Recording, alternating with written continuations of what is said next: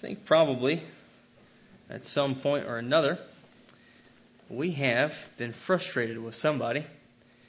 If you're married, that may have been your spouse at one point in time. Women probably more so than men. We'll give them that. But, there's a way that we need to deal with ourselves, and that we need to hold ourselves in a certain light. James is a very practical book, and in James chapter 1, verses 19 and 20, it says, "You know this, my beloved brethren, but let every man be swift to hear, slow to speak, slow to wrath." Let's start with that. So we have swift to hear, slow to speak, and slow to wrath. We need to be involved in listening. So many times our arguments will not ever be an argument if we just listen to each other, right? I don't know about you, but sometimes I have found that there is a great, chasm between men and women in the way that we think. And oftentimes, Autumn and I have been arguing, and I'll admit that we have argued, and we've argued about something.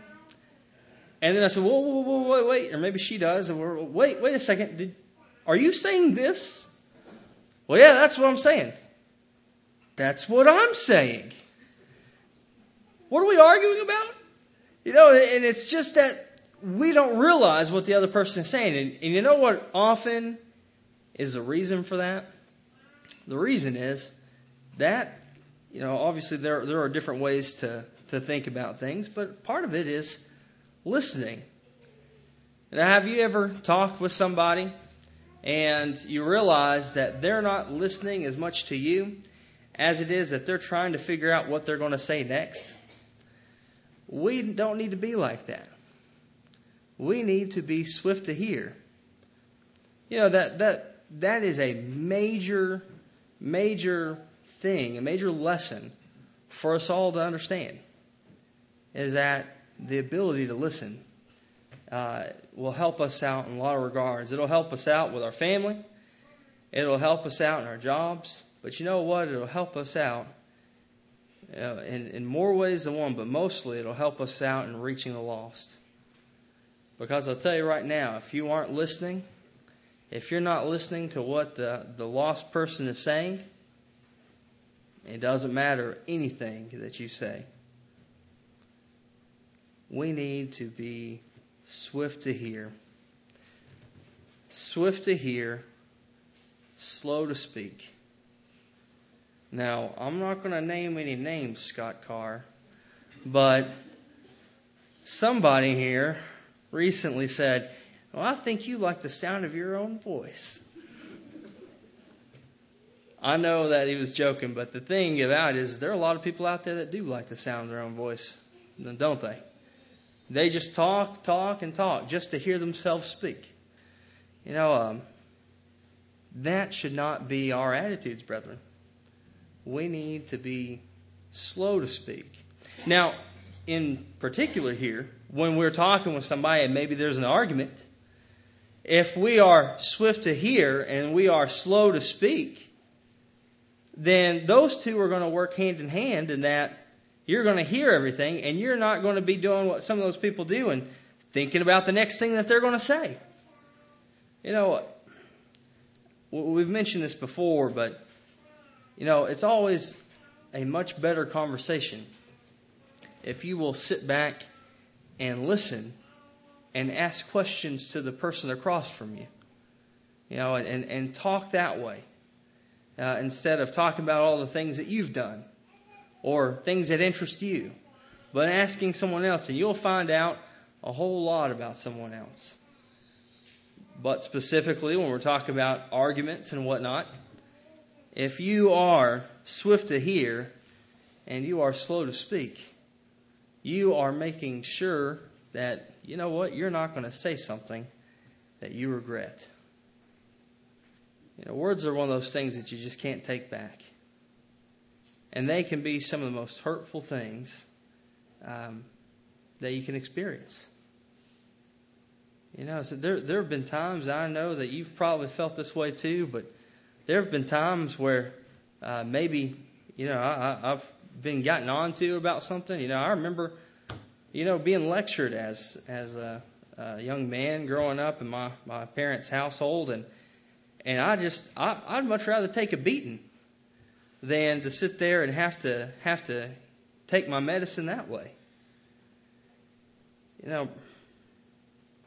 Brethren, if we will abide by these two things, then,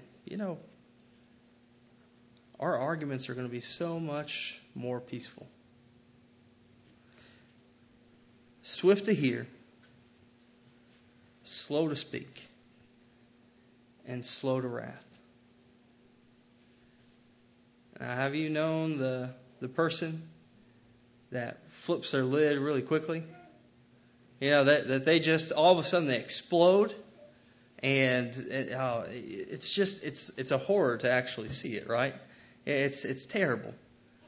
But there are people out there that do that, and I believe, are many people out there that do this, that just cannot control their own temper, or actually refuse to control their own temper.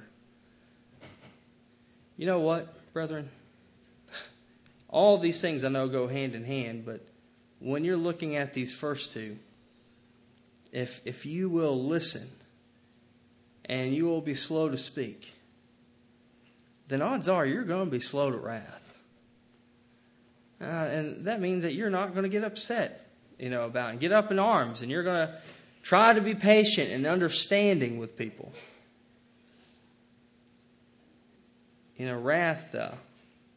Wrath can be a scary thing. Verse 20. The reason for all this is verse 20. For the wrath of man worketh not the righteousness of God. If we get upset and we, run our mouths, or we yell at somebody, or worse, are we ever going to bring that person to the Lord? The likelihood is no. Now, I knew a guy in preaching school. It was actually really interesting to watch his growth. He was older than me, but he had quite a bit of a temper. And as school progressed and he learned more and more, it kept getting softer and softer and softer until the point that he was willing to accept wrongs. And he was willing to work with people. And brethren, when I think about this passage, I think about him, and I think about that example that really he gives us all. And that the more that we study the Scriptures, and the more that we realize how important it is to save people's souls, that is a great motivator in keeping us from, in this example, showing our own wrath. But you know what? It help us out in other areas, such as the ability to, stay away from sin. If we will simply think about how this affects the Lord. Brethren, we all need to be swift to hear, slow to speak, and slow to wrath. I hope that's just, that's something that you already do. The odds are that there's at least someone here tonight that needs to work on that. And if you need to make that right with the Lord, you can do that where you're sitting, unless that's something that's been done publicly. It'd be good for you to come forward publicly in just a moment. Maybe it is you are not a child of God and you'd like to do that today. Maybe you want some prayers. Whatever the case, if there's anybody that needs to respond to the invitation, please come as we stand and as we sing.